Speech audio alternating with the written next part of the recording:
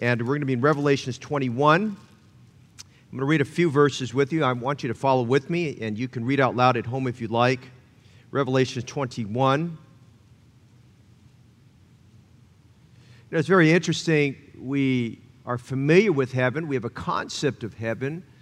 But if you ask the average person to tell you what they know about heaven, they kind of draw a blank there. They're really not sure what it's all about.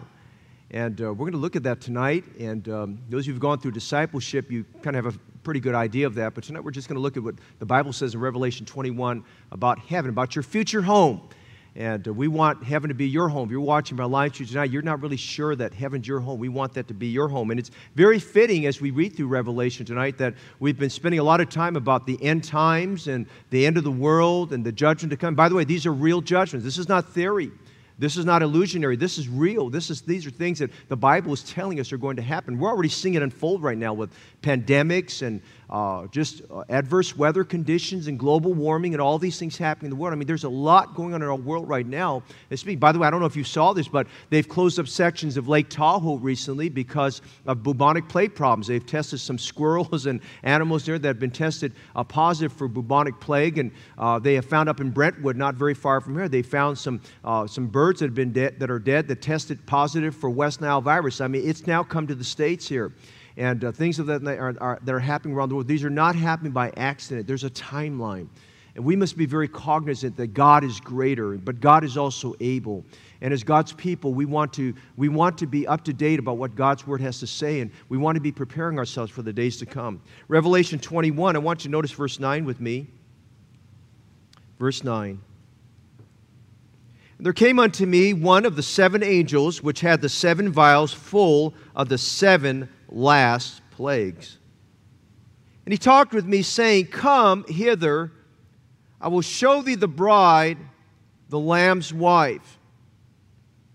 And he carried me away in the Spirit to a great and high mountain. And he showed me that great city, the holy Jerusalem, descending out of heaven from God, having the glory of God. And her light was like unto a stone most precious, even like a jasper stone, clear as crystal. And it had a wall, great and high. It had 12 gates, and at the gates 12 angels, and names written thereon, which are the names of the 12 tribes of the children of Israel. On the east 3 gates, on the north 3 gates, on the south 3 gates, and on the west 3 gates. The wall of the city had 12 foundations, and in them the names of the 12 apostles of the Lamb. And he that talked with me had a golden reed to measure the city, and the gates thereof, and the wall thereof. And the city lieth foursquare, and the length is as large as the breadth. It's a cubit in size, if you would. And he measured the city with the reed, and with 12,000 furlongs. The length and the breadth and the height of it are equal. He measured the wall thereof 144 cubits, according to the measure of a man, that is of the angel. And the building of the wall of it was like of jasper, and the city was pure gold, like unto clear glass. And the foundations of the wall of the city were garnished with all manners of precious stones. The first foundation was jasper, the second sapphire, the third a chalcedony, the fourth an emerald, the fifth sardonyx, the sixth sardius, the seventh chrysolite, the eighth beryl, the ninth topaz, the 10th a chrysoprasus, the 11th a jacinth, the 12th an amethyst, and the 12 gates were 12 pearls. Every several gate was of 1 pearl, and the street of the city was pure gold, as it were transparent glass. And I saw no temple therein, for the Lord God Almighty and the Lamb are the temple of it. And the city had no need of the sun, and neither of the moon to shine in it, for the glory of God did lighten it, and the Lamb is the light thereof. The nations of them which are saved shall walk in the light of it. The kings of the earth do bring their glory and honor into it. And the gates of it shall not be shut at all by day, for there shall be no night there. They shall bring the glory and honor of the nations into it. And there shall in no wise enter into it anything that defileth, neither whatsoever worketh abomination or maketh a lie, but they that are written in the Lamb's book of life. Let's join our hearts in prayer this evening as we consider these wonderful words we've read from Revelation 21. Heavenly Father, your word is authority, your word is sovereign. And we pray that the words of Christ now would speak to us in a very personal way, a very special way. Lord, it feels like just yesterday we started this series on Revelation. And I think for most Christians it's a very intimidating book, very complex because of the many symbols. And yet, Lord, we thank you that you've given us understanding. And we pray tonight as we look at the prospect of heaven, the reality of heaven, the glory of heaven, heaven being the home of the saved. Please, Lord, tonight, give us understanding. Please, Lord, speak to our hearts. Please, Lord, tonight, would you use this service and the study of heaven to bring someone who's not sure where they'll spend eternity into a saving knowledge of your Son, Jesus Christ. We thank you tonight ahead of time for all that you'll do. We pray these things of you, Lord, in Jesus' name. Amen. You may be seated. I want you to imagine with me tonight as we start this study about being a first-time home buyer. Engaging a real estate agent to help you find the home of your dreams. For a starter home, it's what you can afford, and what you feel that you can launch out with. I want you to imagine the real estate agent very carefully, meticulously taking you through the front door, explaining to you the character of the house, when it was built, who the builder was, walking through the front entryway, describing the construction of the house. Maybe it has a marble entryway or a hardwood floor entryway. Perhaps it has pillars above it. And he explains to you about all that. And he tells you to take careful note about the roofing. And perhaps it has shingle roofing or has tile roofing of some kind, fire retardant roofing. And he wants to be able to inform you about how old the roof is and how recently it was put on and whether it's fire retardant and all those kind of things. And then he starts walking through the flow of the house, walking through perhaps a living room, leading into a dining room area, leading into a kitchen, and he tells you about all the upgrades that they've done in this home, how they've got about the granite top and all these type of things in the hood and a gas stove and the top of the line stove and top of the line refrigerator and the dishwasher and the garbage disposal. And he walks you around there and turns a corner and he tells you about the pantry on the side, and he turns another corner and tells you about all the different bedrooms inside the house and which bedrooms have restrooms and where there's a common family restroom. And if it's 2 stories, he walks you up the stairs and takes you up the grand staircase. I mean, he's just describing this home and making it so that you feel like, man, I really want this home, and I really feel like this is a place that I could call home. And he walks you through it, and you see the new carpeting, and it smells like a new house, and it has a fresh paint smell, and it has AC, and thank God for AC tonight, amen? And it's got AC, and it's got heating and central heating, and if it doesn't, at least it's got something going on there. Maybe it's got some ceiling fans in it. And then he takes you to the backyard where they go through a sliding door, and you're probably going through the kitchen. You go to the backyard, and everything's is immaculately landscaped, and your wife is next to you, and she says, oh, I love this area for a garden. And you look and say, wow, that lawn looks really good. And you imagine putting a grill out there and grilling some meats and things like that, and spending the evening out there looking at the moon and the stars and things like that. And imagine one day having children, your children playing out there, and he walks you around that. And towards the end of that, you walk back through the house, and you're walking through the kitchen, and he takes you through a door, and you're into the garage, and you see a very clean garage that can house at least 2 cars and workspace where you can do some work things, and a place for washer and dryer and all these. I mean, he's taking you around the home, and you realize this is a place you feel like it's adequate in space. It's not too small. It's not too large. It's clean. It's manageable. It's a place you can call home. You'll feel very secure, very private about it. And you talk with your wife, and you look at a few more homes. But that one home that you looked at with the real estate agent really spoke to you. It really appealed to you. You really felt like that is a place we can call home. I want to remind you tonight as we look at a subject like that, I remind you when we see heaven tonight, it's a place that you're going to call home. It's a place that you're not going to be disappointed about. It's a place that you're going to be glad you can say, it's my eternal home where I'll be forever and forever and forever. It's a place that you can say, it's wonderful. There's more than enough space for everybody that'll be there. The book of Revelation was written to give us a study of the end times. If you've grown up as a Christian, you've been a Christian for any number of years, the term end times probably doesn't even bother you. It's more elementary to you and academic just to hear the term end times.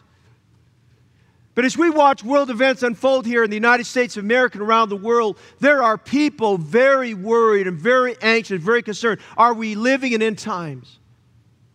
Who would have imagined cities where literally, they haven't been called terrorists, but it's the same as terrorism, where cities are literally on fire, burning, protests. I mean, the insurrections around our world and around our country, wars, climate changes, hurricanes, earthquakes. We had just finished service this morning. A couple of the men texted me. They said, "Did you feel the earthquake?" I just noticed on my phone just a minute ago, I saw somewhere on Nextdoor, someone said, "Did you just feel the earthquake?" And they talked about what city it was. If you don't know your Bible, you're trying to piece everything together. Pandemics and diseases and sicknesses and illnesses and riots and wars and earthquakes and all these calamities. And some people stay up at night anxious and worried about this. What about the economy? We've studied the book of Revelations. The Bible establishes for us in Revelation 1:2 that Revelation was written to show God's servants things that must shortly come to pass. Revelation was written to tell us what's in the future. I wonder this evening, do you know what's in your future? Do you know where you're going to be in your future? And I remind you as we get to Revelation 20, as we're in Revelation 21 and 22, as we've worked our way through that, we've seen some very, very horrible judgments. Who would imagine laws that would be changing, that are moving towards that? There's a bill before our governor right now. You may have gotten a message from me about this. There's a piece of legislation that's going to the governor's desk this week. I think it's SB 145 is the number. Is that the number, Brother Justin? 145. It is lightening the sentencing on child molesters, pedophiles. It's changing the definition where it's lightening it up, which when you read this, the text, the context of it, basically there's going to be more children molested. And some of them won't even wind up on Megan's Law. As a parent, a grandparent, if you're a parent, you ought to be concerned about that. Amen? You ought to be concerned about that. To even think that these legislators who are being paid by taxpayer money would dream up of a legislation like that. And I'm not even going to go about other things that are even worse that are sitting right now on the governor's desk. There's a myriad of things going on right now. They're just trying to slide right under the people's noses. They're trying to increase your property taxes right now and slide it right under your noses. I'm just saying right now, when we look at all these things going on, you wonder, where's this all going to end to? I'm going to tell you what this evening. This world is not going to get better. The world is getting worse. The world is getting worse and worse because the Bible tells us where the love of many grows cold, the iniquity will continue to increase. And so as we look at the book of Revelation, it's reminding us this tonight, as we look at judgment after judgment and plague after plague and calamity after calamity and all these different types of things, it reminds us that every person has to face a decision. There's a heaven to gain and a hell to shun. You see, when we leave this life, there's only one of two places a person is going to go to. There is no purgatory. There is no middle ground. There's either a heaven or there's hell. And I want to tell you tonight, God wants every person to go to heaven. God's will is that every person would be saved and go to heaven. And God wants every person to know that heaven can be gained and heaven can be their home. And so God led the Apostle John, as he wrote about all these judgments and terrifying things about economic collapses and the sky falling apart and the sun turning red and earthquakes and calamities and wars and all of these different kinds of things. He wanted to give us a word of encouragement because as God's people, we have heaven to gain. As God's people, we have heaven to look forward to in the days to come.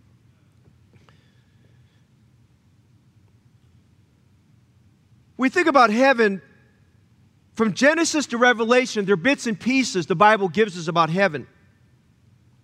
In the book of Psalms, the psalmist refers to it as Zion. Zion. China has a city called Xi'an. Xi'an actually is the word Zion. Somebody thought about the fact, let's call this city Zion. Paul referred to it as paradise. Jesus referred to it as paradise. Peter referred to it in 2 Peter 1, 5 and 6. He calls heaven an inheritance that is incorruptible, undefiled. And I like this phrase, reserved in heaven for you. Reserved in heaven for you. Hey, that tells me something very important. God wants to reserve a place in heaven for you. My prayer tonight, before this service is over, that you'll make your reservation for heaven. Amen? How much can we tell you about heaven tonight? Well, I'll tell you as much as I can in a short space of time. But I'm reminded tonight about the famous explorer Marco Polo. He was on his deathbed. He was quite an adventurer. He was quite ahead of his time. Probably people during his day called him a maverick. And he was on his deathbed during the 13th century, and many who did not believe in the exploits he had and where he went to, they tried to get him to recant on everything he has said and spoken about. And he said, I can't recant. This is what he said. I can't recant about it. I can't turn back what I told you about the Orient, about Asia, and about China. He says, because you know what? I have not even told the half of what I've seen. And I think the best way to tell you this evening, in the brief time I have, I'm not even sure I'm going to be able to tell you the half of everything the Bible says about heaven. Look at our passage tonight. I want you to see heaven. I want you to notice tonight we're going to study about the society of heaven. I want you to notice tonight we're going to see the size of heaven. I want you to see tonight, we're going to see the structure of heaven. Are you ready tonight to go to heaven? Amen? You ready for a tour of heaven? Number one, I want you to see the promise concerning heaven. Take your Bible and turn to John chapter 14, verses 2 and 3. The promise concerning heaven. Now, unlike you and I who may make a promise and not keep it, God's promises are guaranteed. Amen? God makes a promise. He keeps His promise. He's never late. He's never tardy. And in John 14, writing to some discouraged disciples, he had to tell them a little about heaven because they were a little bit discouraged about the future, and we get that way too. And in John chapter 14, verse 2, Jesus described heaven this way. He said, in my Father's house are many mansions. If it were not so, I would have told you, I go to prepare a place for you. Now, if you've never underlined that, you ought to underline that tonight. Jesus said about heaven, I go to prepare a place for you. For you. You singular. When he spoke to them, it was you plural, but I'm talking to you tonight. You singular. He said, I go to prepare a place for you. Look at verse 3. And if I go and prepare a place for you, I will come again and receive you unto myself. There where I am, there you may be also. Now, Jesus is telling us two things here. Number one, he's telling us that he was only on earth for a brief period of time. And the brief period of time that he was here, he came for one specific reason. He came as God's sinless Son to do one thing. The most important thing in his mission was to die for your sins and mine. Because someone innocent, someone sinless, had to take your place and mine on the cross to die for sins. And Jesus died on the cross. He shed his blood. And when he did so, the sins of the entire world were paid in full. Now, one of my greatest blessings is just having no debt. Being able to pay off debt, being able to pay off bills. When I get a credit card bill, being able to pay it off. I love the fact, I don't like being in debt. I just want to get rid of debt. In a few more years, I'll be done with all my debt. I'll be thankful for that. But I'm going to tell you what, the greatest debt you and I have is our sin debt. There's nothing you can do to pay off your sin debt. Your sin debt and my sin debt is too great. It's too big. There's not enough good works. There's not enough church we can go to. There's not enough we can do to atone or pay for our good works. When Jesus Christ died on the cross for our sins, he paid our sin debt in full. So number one, Jesus came to die for our sins. He was buried, but praise God, he rose again the third day to conquer death. And when Jesus died for us, he overcame sin, he overcame death, and he overcame Satan. And that's shouting ground right there, amen? Now, he went to heaven. And sometimes we think, well, man, I'm here all by myself. I'm on my own. You're not on your own. There's two things Jesus is doing for us that's in this promise. Two things He's doing for us in this promise. Number one, what you notice, Jesus is praying. What's He doing in heaven, sitting at the right hand of God? He's praying. Jesus is the model of a leader. He's busy, He's active, He's industrious, He's diligent, He's praying. It was important that Jesus had to ascend to heaven because in His ascension to heaven, He assumed His role as our great high priest. As our great high priest, the Bible tells us that He's there making intercession for you and I. I want you to consider with me, you don't have to turn to it, but I want you to listen to me. In Hebrews chapter 7, verses 24 to 25, it describes the ministry of our Lord Jesus Christ praying for us. It says, but this man, because He continueth ever, that means He's eternal. Praise God, Jesus is eternal. Amen. If there's no other reason why you ought to put your faith and trust in Jesus Christ, aside from His death on the cross for you, it's the fact that He's eternal. He's not dead, He's alive. Amen? But this man, because He continueth ever, hath an unchangeable priesthood. Now, what did a priest do? Well, aside from the altar sacrifices, a priest prayed for the people. One of my greatest privileges I have is praying for the people of Heritage Baptist Church. One of my greatest privileges is meeting people and adding them to my prayer list. I'm thankful in the midst of COVID-19, we're still meeting a lot of people, and we're adding people to the prayer list. And there are days that go by, but even though I follow through a routine of a list there, sometimes I forget somebody, and then the Lord puts them on my mind. I thought about several people yesterday, and several people this afternoon that I got on my list and started praying for them. And here the Bible says that Jesus has an unchangeable priesthood. Notice verse 25. It says, wherefore He is able also to save them to the uttermost that come unto God by Him, seeing He ever liveth to make intercession for them. Now, that's a wonderful promise. Jesus is living in heaven making intercession for us. Hey, listen, the most wonderful thought, if you don't get anything out of this message tonight, is that Jesus Christ is praying for you. When you're down, when you're discouraged, when you feel like the world is crumbling on top of you, you feel like everything's falling apart, when you feel like you want to quit your job, when you feel like people bailed out on you, you feel disappointed, when you feel like things are very tough, thank God tonight, if nobody else is praying for you, Jesus Christ is praying for you. He ever liveth to make intercession for us. And listen, He's praying tonight for every Christian to be strong. He told Peter in Luke chapter 22, verses 31 to 32, the Lord said, Simon, Simon, behold, Satan has desired to have you, that he may sift you as wheat. But I have prayed for thee, that thy faith fail not. And when thou art converted, strengthen thy brethren. Hey, I want to give you some good news tonight, Christian friend and brother and sister in Christ. No matter who you are or where you're at in your spiritual walk with God or where you're at in your journey, I want to tell you tonight, Jesus Christ calls you and I out by name. He lifts our name up before our Heavenly Father there in heaven, and He calls you out. He doesn't say, Simon, Simon. He says, Alan, Alan. And He says, here, I'm praying for you that your faith would not fail. Listen, through a course of a day, you and I are going to go through temptations and trials and difficulties and heartaches and things. And you know what Jesus is saying there? I know what you're going to face. I know the problem. I know the difficulties. I experienced them, but I didn't sin, but you're going to sin. So He said, I'm praying for you that your faith doesn't fail. Listen, some of you get in the place, you feel like you're going to throw in your handkerchief, you're going to throw in your towel.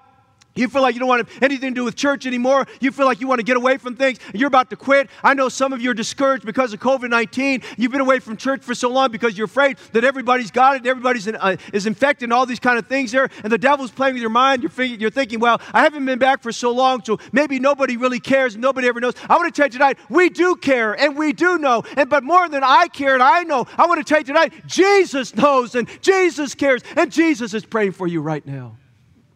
Oh, Christian friend, He's praying for that your faith doesn't fail. Why? Because the greatest investment Christ has for you is that He died for your sins, but He wants you to live for Him. He said in the book of 2 Corinthians chapter 5, and that He died for all, that they which live should henceforth not live unto themselves, but unto Him which died for them and gave His life for them. He's praying for Christians that they don't fail. He's praying for every person who's not put their faith in Him. We would call you an unbeliever. He's praying for you that you get saved. He said in Hebrews 7:25, He said He is able to save them to the uttermost that come unto God by. Hey, I've met a few people along the way who said, Pastor, I don't think God can save me. They're so insecure. They did some bad things. I don't think God can save me. The Bible tells us He is able to save them to the uttermost. By the way, He saves from the uttermost to the guttermost. Amen? I mean, that's the kind of Jesus we have. Jesus is praying for you. But notice in John 14, Jesus is not only praying for you and me, He's preparing for you and I. In heaven, He's preparing a place for us. Now, notice the description he gives of heaven. He said, in my Father's house. Now, he described heaven as his Father's house, as a mansion, as a big house. In my Father's house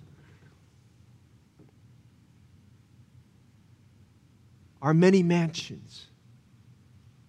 The King James Version tells us specifically and colorfully, mansions. Other versions of the Bible will use the word rooms. There's a big difference between a mansion and a room, amen? A mansion. Even the Old English writers, the idea of a mansion. Spacious. Much room. When he spoke the words in John 14, he was giving the image of a Jewish bride and bridegroom. In a betrothal, it had all the features of marriage, all the responsibilities of marriage, except one thing. They couldn't live together for 1 year. In their betrothal, the reason for that, why they couldn't live together, even though they made a covenant, and they had all the responsibility of marriage, is because the groom had to get a house ready for his wife. It was financial responsibility. And so he spent a year getting a house ready for his wife. Now, I'm not sure all that entailed. I'm sure he had to find a location and he had to think about how they were going to, all these different details. But listen, that they were both counting down the days. Back in those days, they would probably just take something and cross off the days. She was counting down the days because he said, I go to prepare a place for you. And then the day came when the ceremony would happen. And he would lead an entourage. And boy, it would be wonderful. He's dressed in his bridegroom garments and he's ready to go. And he walks up to her home and she's waiting with the bridesmaids there. And they're ready to follow this entourage to go back to the home that he's prepared. And listen, there's an excitement. I mean, nobody's more excited than that bride, and nobody's more excited about that groom, about going to a home that he's prepared for them. It's a place that they're going to call home. Yeah, it might be a little bit small, and it might be a little bit of cramped, but it's their home. It's a starter home for them. It's a place that they call home. They're starting their home where husband and wife will come together, and two will become one flesh, and then they will together, they'll build their home, and they know that except the Lord build the house, they labor in vain that build it. But they go to that home. They say, it's our place that we call home. Jesus created that image, and all those disciples who were married, like Peter, who was married, and the experience that they thought about, I remember the day when I prepared a home for my bride. I remember the day I got ready for it. I came and got my wife, and we had an entourage, and I led the way. We went to that home, and she was so happy when we walked through that threshold. We had a place that we called home. Listen, this evening, Jesus is preparing a place in heaven. He's preparing heaven for you and I. So when you get to heaven, you're going to be like a kid in a candy store. You're going to go there, and you're going to, this is better than I thought it would be. He's preparing a place for you and I. You see, Abraham had a concept of heaven. The Bible says in Hebrews 11:10, he looked for a city which has foundation, whose builder and maker is God. Hey, listen, Abraham's had such a firm idea about the preparation of heaven. He said this, he said, listen, I don't mind living in tents here in this world, but when I get to heaven, I'm not living in a tent anymore. I'm going to be living in a mansion, amen? I'm not going to be moving around in pup tent to pup tent to pup tent. I'm going to be living in a mansion. And the Bible says not only a mansion, he looked for a city where the chief architect and the general contractor combined was God himself, where the builder and maker is God. I'm telling you tonight, heaven is something to look forward to. There's the promise of heaven. Jesus Christ promised heaven for every person that would put their faith and trust in him. Hey, I want to ask you a question tonight. Are you going to heaven? Do you know heaven's your home? Will you escape the fires of hell and know for sure that heaven's your home tonight? Number two, there's the promise of heaven. Go back with Revelation 21. Let's look at the particulars of heaven.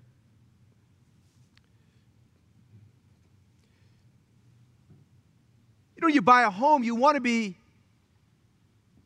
have some general idea about the particulars.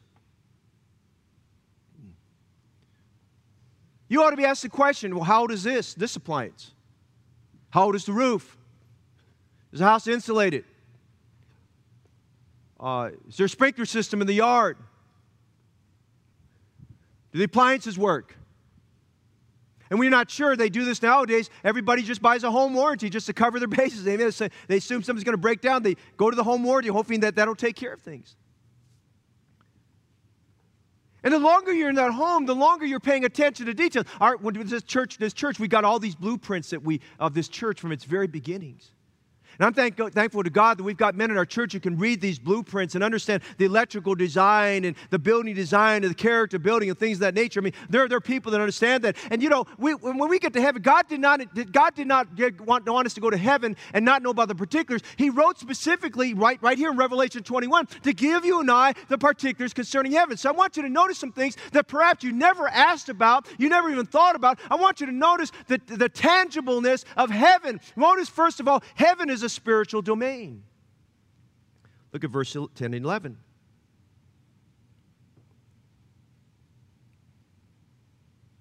He says in verse 10, he calls heaven the great city. Now, if you've never read this in the Bible, heaven is the city of God. Amen? It's the heavenly Jerusalem. We read about that earlier in this chapter. It's the city of God. It's the great city. The holy Jerusalem descending out of the third heaven. It's special. Look at verse 11. He says, because of the glory of God. Now, the very first thing he tells us, having the glory of God. The most important thing about heaven is the very presence of God. Without the presence of God, heaven is worthless. Without the presence of God, heaven is not worthwhile. Having the glory of God. Now, what's the significance about that, Pastor Fong? Well, I want you to go back in the Old Testament for just a minute. In the tabernacle, where they offered sacrifices for sin, the glory of God, after the high priest, who alone would go inside the Holy of Holies, that inner sanctum, he'd have a bowl, and with hyssop, and in that bowl, he'd have the blood of a freshly killed lamb of a first year. He would dip the hyssop in it, he'd saturate it, and then he'd sprinkle it on what was called the mercy seat. As he did so, with great anticipation, the Jews looked forward to the glory of God. They called it the Shekinah glory, the glory of God descending upon that mercy seat. Years later, Solomon's temple would be built. And in 1 Kings 8, we read about Solomon praying over that temple and the glory of God coming down into that temple and filling it. There was something about the glory of God. You see, the glory of God was the outward manifestation of the inward essence of God, the outward manifestation of the inward essence of God. In other words, God, you can't see God, but God made himself visible, if you would, through his glory. He came down such a way. I mean, it was so intriguing. Moses said, Lord, show me your glory. And he wanted to see it. Well, in the Old Testament, that was just something that the Jews, when they saw the glory of God, it brought tears to their eyes and it encouraged their hearts. And when the priest saw it, it strengthened his faith. Now we get to the New Testament. What about the glory of God in the New Testament? Well, the glory of God in the New Testament is found in the local New Testament church. That's why we have church. That's why church is more than essential. Church is a commandment. Church is the house of the living God. It's the pillar and ground of truth. Church is a place where we worship God. Church ought to be the most important place in the life of a believer. Look at Ephesians 3:21. It says, unto him be glory in the church by Christ Jesus throughout all ages, world without end. Listen, God's glory is in the church. When we sing the hymns, his glory is manifested. When we have prayer meeting time, his glory is manifested. When we're at preaching time like we are right now, his glory is manifested. The Bible says, unto him be glory in the church. We've had some services in the past. My mind is going back right now. We've had some services in days gone by where we knew God met with us. And I believe God meets with us at every service. But we've had some service. We knew that God was there. At the end of the preaching, there was just a holy hush. At the end of a Lord's table, there was a holy hush. At the end of a baptismal ceremony, there was a holy hush. There was just something about it that we knew that the glory of God, God's very presence had met with us there. I'm saying today, as we get to heaven, there's something about all of eternity that the glory of God will fill and encompass all of heaven there. Especially because of its light. Look at verse 11 again. Having the glory of God, and her light was like unto stone, most precious, even like a jasper stone, clear as crystal. Now I want you to fathom that with me tonight, for just based on what's here. Way up in the northern hemisphere of our world, way up in the northern hemisphere, there are places at certain times of the year where there's almost no night at all. In some cases, there is no night. It's lighted throughout the day, 24 hours. Little to no light. Look at verse 11. Heaven is lit up for all eternity.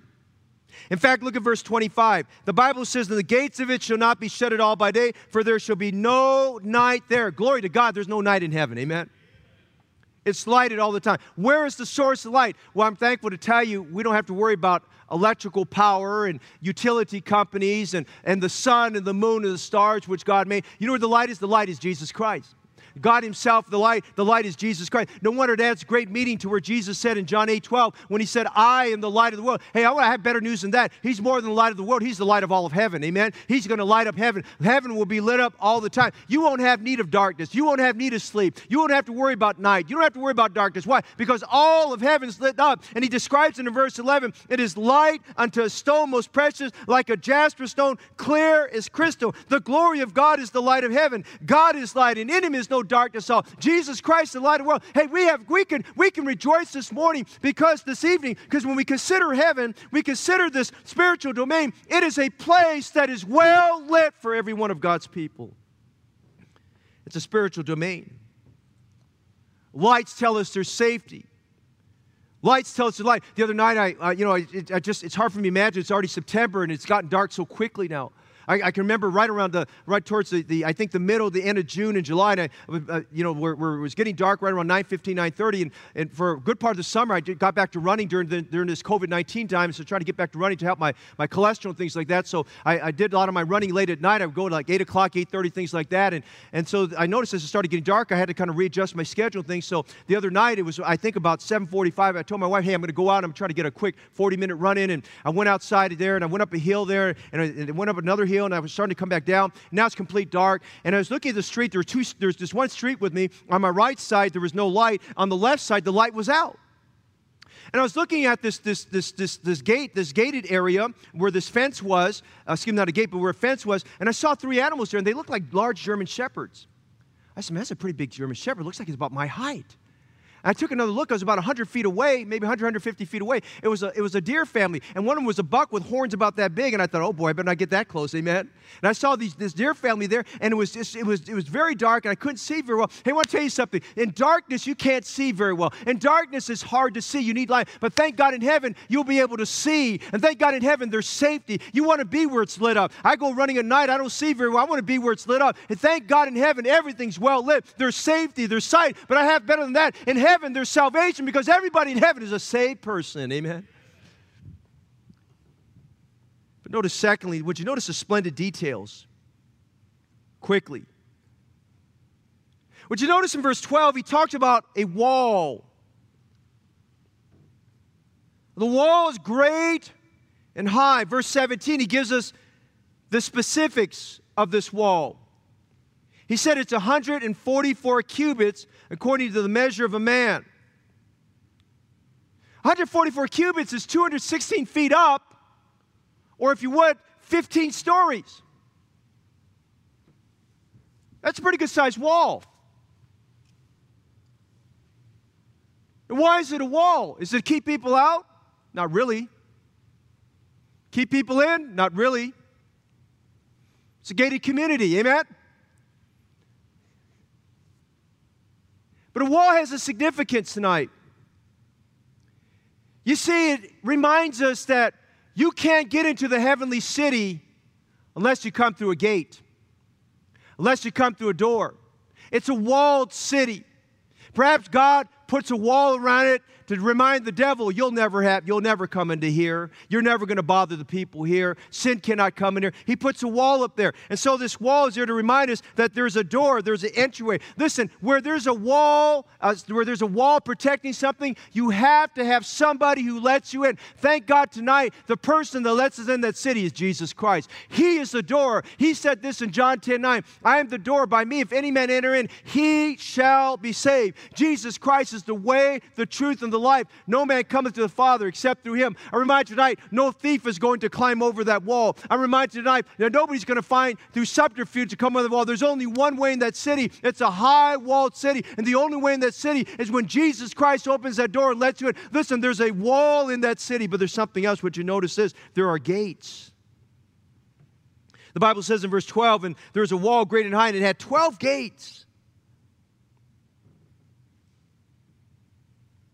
On the names of every one of these gates is a representation of the 12 tribes of Israel. God wants to give significance to His Old Testament plan that Israel, His chosen people, were to be His messengers during that time. 12 gates. Did you notice specifically He tells us about there are 3 gates at each direction? Now, He wanted us to know that. On the east, on my side, the east, 3 gates. The north, 3 gates. The south, 3 gates. And the west, 3 gates. Remember, gates are entryways. Gates are entryways. I want to stretch your imagination for just a minute. What's God trying to tell us? I believe each gate speaks to us about the different types of people who come to Jesus Christ as Savior. For instance, the east gate is where, on the east is when the sun rises. And perhaps the east gate is speaking to us about those who early in their life received Jesus Christ as their personal Savior. I still get excited and enthused, brother and sister in Christ, when the children of our church, a 5-year-old, a 6-year-old, a 9-year-old, 8-year-old, brother AJ's here tonight with his son Boaz. I still remember brother AJ. I still remember Boaz came to me as a little boy. He said, Pastor Fong, I received Jesus Christ as my Savior. That's a great day, amen. I'm thankful for many of you who have written me and messaged me and told me, Pastor, I want you to know my son or my daughter just received Jesus Christ as Savior. I'm thankful for parents who were at the end of a morning service when we used to shake hands before pre-COVID-19. We'd come, they'd bring their kid by. And they wanted me just to go through the questions, just to ask them very compassionately, did you really receive Jesus as Savior? You know you're saved? I'm thinking about the testimony we heard of Isaac Alarcon. Isaac was just a 6-year-old boy. I said, Isaac, listen, I know you want to get baptized. I said, I want to know your salvation testimony. Tell me why a person has to get saved. Listen, that little boy told me very articulately what it means to be saved and how to get saved. I mean, I think he did a better job than most adults could do on that. He just explained so carefully, and he explained it with feeling, and he explained it with emotion about how he knew he was a sinner at 5 or 6 years of age, and how his father and his mother explained to him the need for getting saved, and how Jesus died on the cross for his sins. And he spoke about it being so real, like a preacher speaking about salvation. And Isaac Alarcon told me, listen, I realized I was a sinner. And he said, I realized I was going to go to hell. And he said, as a 5-year-old, 6-year-old boy, I didn't want to go to hell. I didn't want to spend eternity there. I wanted to go to heaven. I want to be where my family's going to be. Hey, listen, if there's no other reason to get saved besides the fact you need to get saved, it ought to be the fact that you might have family members in heaven, and you want to be in heaven with those family members. East gate, those who received Jesus Christ early life. But then he talks about the north gate. North gate, you think about the north, the northerly winds which blow, which are cold and chilly and wintry. You know, there's some people, intellectually, it's very hard for them to get saved. They do. It's very hard for them to get saved. On one extreme, you have the person who's extremely intellectual. They've been ingrained in the philosophies and teachings of this world. They want to know, prove to me the creation from the Bible. Prove to me that Jesus Christ died for them. I mean, I think of someone like Lee Strobel. If you haven't read his book, The Case for the Creator, you ought to get Lee Strobel's book, The Case for the Creator. It'll help you understand a man who was kind of agnostic, atheistic in his way and his thinking. He started to research himself, and he came to the realization that there is a God, and there was a Christ that died for him, and he received Jesus Christ as Savior, and he's one of the great apologists of our time. Or you might think about someone like Josh McDowell, who went around the college campuses back during my time in the 70s and 80s and 90s. He went around the college campuses, and he just felt like back in the 70s, he said there wasn't a God. And someone challenged him and said, Josh, what you need to do is sit down. Instead of you trying to refute us, why don't you prove to us we are wrong? And so he started getting into the study about Jesus Christ and the resurrection from the dead. And the more he studied, he started to realize that the resurrection was real and Jesus Christ was a real person. And Josh McDowell became a born-again believer. And Josh McDowell wrote one of still the classic books of our day, The Evidence That Demands a Verdict, that helps you understand that Jesus Christ can save you from your sins. And they're not the only ones. I think about a man who just went home to be with the Lord, Ravi Zacharias. Ravi Zacharias is one of the great intellectuals of our day. I mean, you can't read Ravi Zacharias quickly. He's not a fast-reading book. Ravi Zacharias debated on major university campuses and brought people to Jesus Christ. There's some people who have a little bit difficult time because of intellectual. But then there's the other extreme. There's some just because of their upbringing, maybe their personality. They'll say something like this, I just don't get it. I think about one of our dear precious ladies in our church. Our youth fellowship, Brother Aaron Lee was the head sponsor at that time. And he had just made the transition was just made to Brother Aaron. And we had a young lady started coming, I think she was about 9th or 10th grade, and she's one of our great members of the church, and Brother Aaron and his wife Vivian kept trying to explain to her how to get saved, but she just couldn't grasp it. And Brother Aaron is he's like a pit bull. He pretty much goes after you. If he wants to get the gospel, he goes after you there, okay? Brother Aaron got a little, just didn't know what to do, and he said, Pastor, can I come see him? Bring her in. I said, yeah, bring her by the office. He brought her by. I mean, this went on for about a year and a half. He'd keep bringing her by, and she'd come in. My wife and I'd ask her to come in, and she'd sit there, and she would just be silent. And she wasn't being difficult or anything like that. She just couldn't get her mind wrapped around it. A day came when that dear precious lady, it kind of came all together, and she received Jesus as Savior. You know what? She's one of our great workers and helpers in the church. But there's some people, like the North, they get saved, but it's hard for them to get saved because it just, whatever difficulties, there's people who get saved in spite of all those difficulties. And then you think about the South. Oh, the South, there's the southerly winds, which are warm winds. There's some people that get saved very quickly. Their hearts are tender. They're emotional. They get it. They receive it. They hear the gospel and they weep and they cry and they said, I never knew there was a God in heaven that loved me and He sent His Son to die for my sin. They just get it. They're people that are just, in their emotions, they come easy to the Lord Jesus Christ. Hey, listen, we have those who get saved early in life. We have those, it may be difficult, but they get saved. We have those who, their hearts are very tender and they receive Christ. It's not hard for them to receive Jesus Christ as Savior. And then we have the West. The West is where, the East is where the sun rises, but the West is where the sun sets. Hey, there are those who get saved. They get saved later on in life, but bless God, they get saved, amen?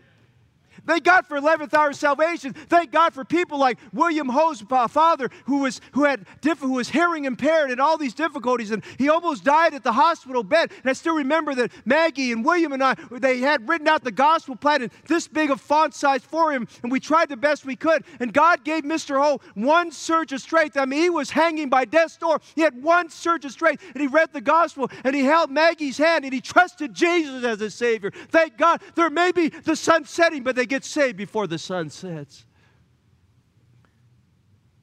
Their gates, their foundations. Look at verse 14.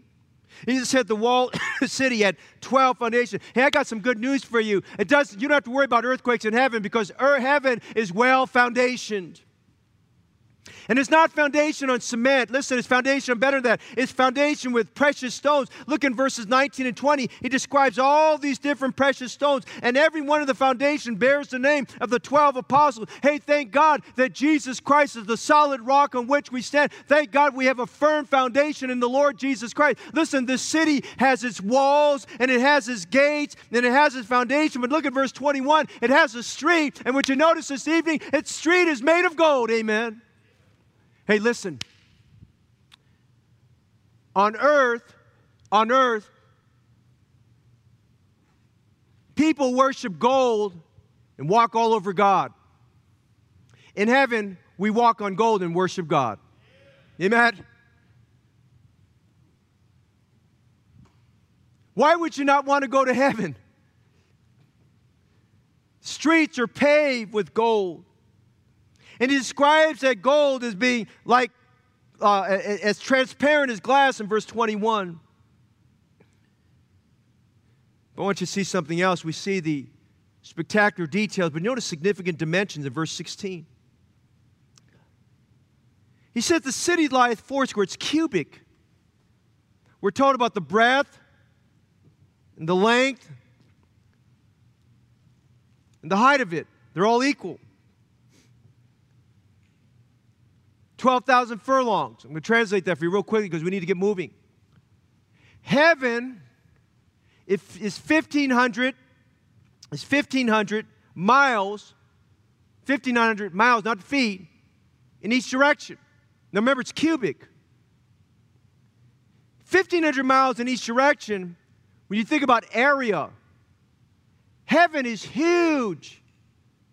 Heaven is big. And why did God want us to know that? Because He wants us to know this. Heaven is not going to have a shortage of space. Heaven will have enough capacity for everyone that's saved. Hey, there's enough room for somebody else to get saved. There's room for more people to come to heaven. I love hearing about evangelistic crusades where the gospel is preached and scores of people get saved. I'm thinking about the last time I was in the Philippines, and our good friend Dr. Lorena had a big crusade for four Sundays in the San Pedro area there, the Laguna area there, and thousands got saved. In the church alone where I preach, and the church where Brother Justin preached, there were thousands that got saved. But to think about an entire province where people got saved, where there may have been as many as 50,000 people that trusted Christ as the Savior, with all the different places, gospel preaching stations. I mean, when you think about it, you think, is there enough room? We think about this. If we bring all these people, we're concerned. Where are we going to put them? Do we have enough room? I have good news for you. In heaven, you don't have to worry about spacing or capacity or size. There's more than enough room in heaven. Heaven is huge. Heaven has got space. Heaven is wonderful. Heaven is glorious.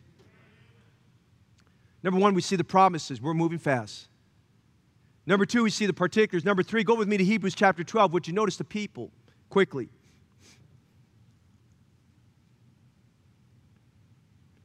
Hebrews 12, verses 22-24 is probably a very overlooked passage concerning heaven.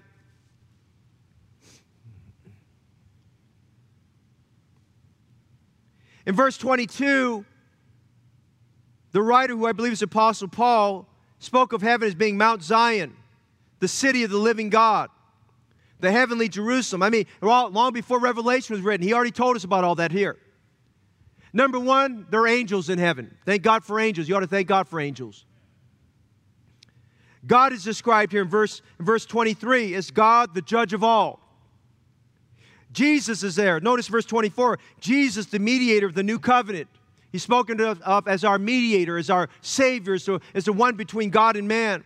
And it speaks about the blood of Jesus Christ there. You know, Protestants don't like to hear about that, but I'm going to tell you right now, the blood of Jesus Christ is eternal. The blood of Jesus Christ is in heaven. The Bible says, the blood of Christ speaketh better things of Abel. It says, what does that mean? Well, Abel, when he was murdered by his brother Cain, because Abel offered a more excellent sacrifice than Cain, you know what happened? Abel's blood cried out from the ground for God to execute justice. He said, I need justice, I need justice. Abel's blood cried out for justice, but the blood of Jesus Christ was shed on the cross for every sinner. It cries out, mercy, mercy, mercy.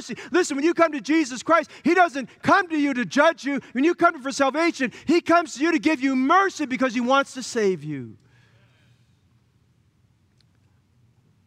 But here's the important thing you want to see. Notice the description here. The general assembly and church of the firstborn which are written in heaven, all who have received Jesus Christ as their personal Savior since Jesus died and rose again from the dead. Now, that tells us two things here. Number one, when you get saved, God wants you to be a member of the local New Testament church. That's what He's telling you there. That's what He called the church, the General Assembly, Church of the Living God. God wants every saved person to be a member of a biblical church. Why? It's a privilege to be a member of the church. Why? Because He describes it this way in 1 Thessalonians 4. When the rapture occurs, He's taking the church up. All the saved go up. Thank God this morning, this evening, you know Christ is Savior. You'll be in heaven. He talks about another group of people. Notice later on, he talked about in verse 23, he talked about the spirits of just men made perfect. Now, who's that? I believe the spirits of just made perfect are Old Testament believers who got saved. I think that's Abraham, and I think that's like Enoch, and I think that's Elijah and Moses and Samuel and David and all those Old Testament believers. Hezekiah, who we preached about this morning. The spirits of just men made perfect. All the Old Testament believers, John the Baptist. But I believe it also refers to those who were martyred during the tribulation period. All those who get saved during the tribulation and they're martyred and they're killed for the faith. I believe it includes them. He calls them the spirits of just men. Why just men? Because we're justified by faith. Justification means when we get saved, God treats us just as if we never sinned. We're called just men made perfect. You cannot be perfect on your own, and you cannot be perfect by going to church, and you cannot be perfect by having good works. The only way we can be perfect before God is through our Lord and Savior Jesus Christ, knowing that we're saved. He makes us perfect. He makes us right. Why? Because He makes us just in the eyes of God. And I just want to tell you tonight, who are the people in heaven? Saved people are in heaven. Amen? Are you going to heaven? Is heaven your home? Are you saved? Finally, tonight I want you to notice one last thing. We're done. Quickly. We see the promise of heaven. We see the particulars of heaven. We see the people of heaven. Would you notice the priority of heaven?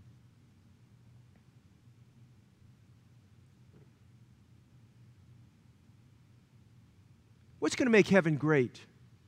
The streets of gold? The wall?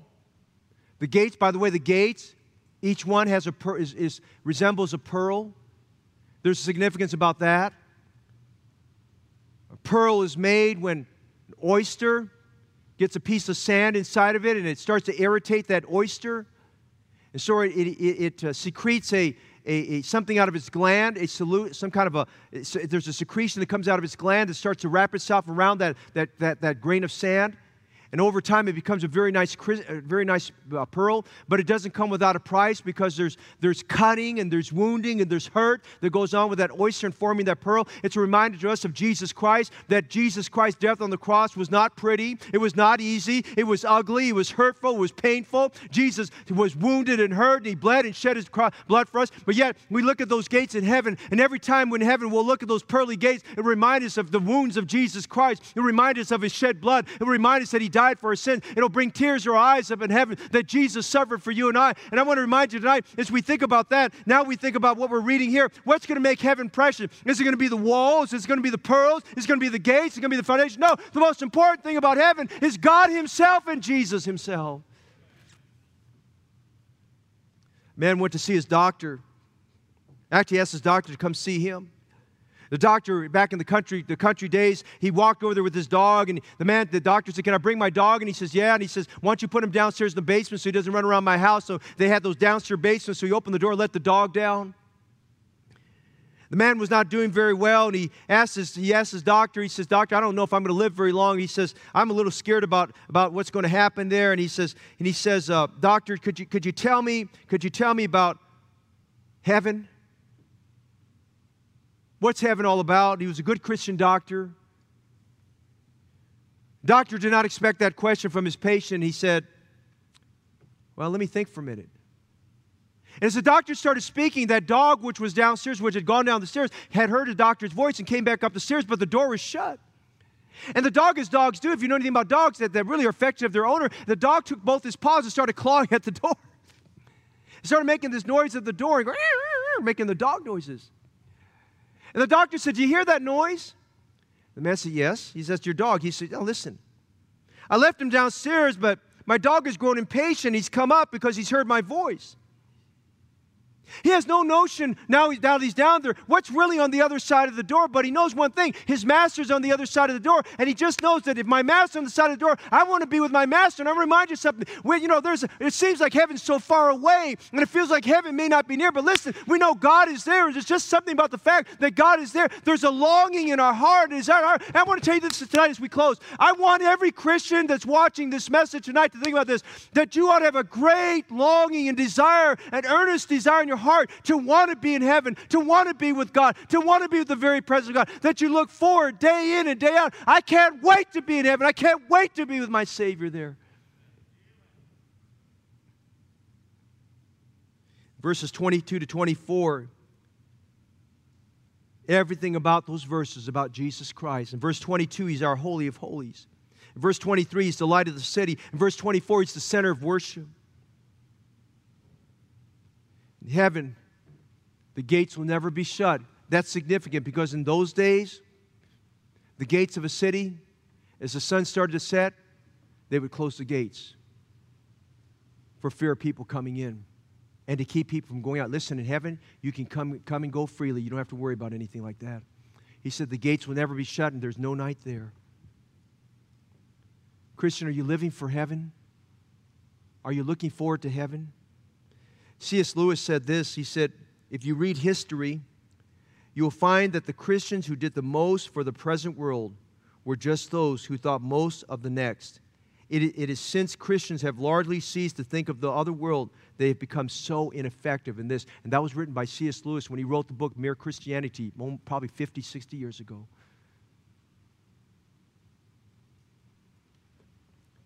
You buy a home, you look forward to living in that home and occupying it. Now that you're saved, you ought to look forward to heaven. You ought to look forward to spending eternity with our God and our Father there.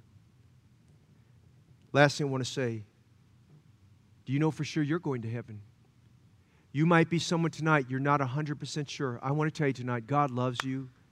And God wants you to go to heaven. God wants you there more than anything else. God wants you to know for sure that heaven's your home. And I've got good news for you. Tonight, you can be certain that heaven is your home. Tonight, you can be 100% sure that you're saved, you're born again to God's family, and you're going to heaven because it's by faith in Jesus Christ alone we can go to heaven. You say, well, that sounds so simple.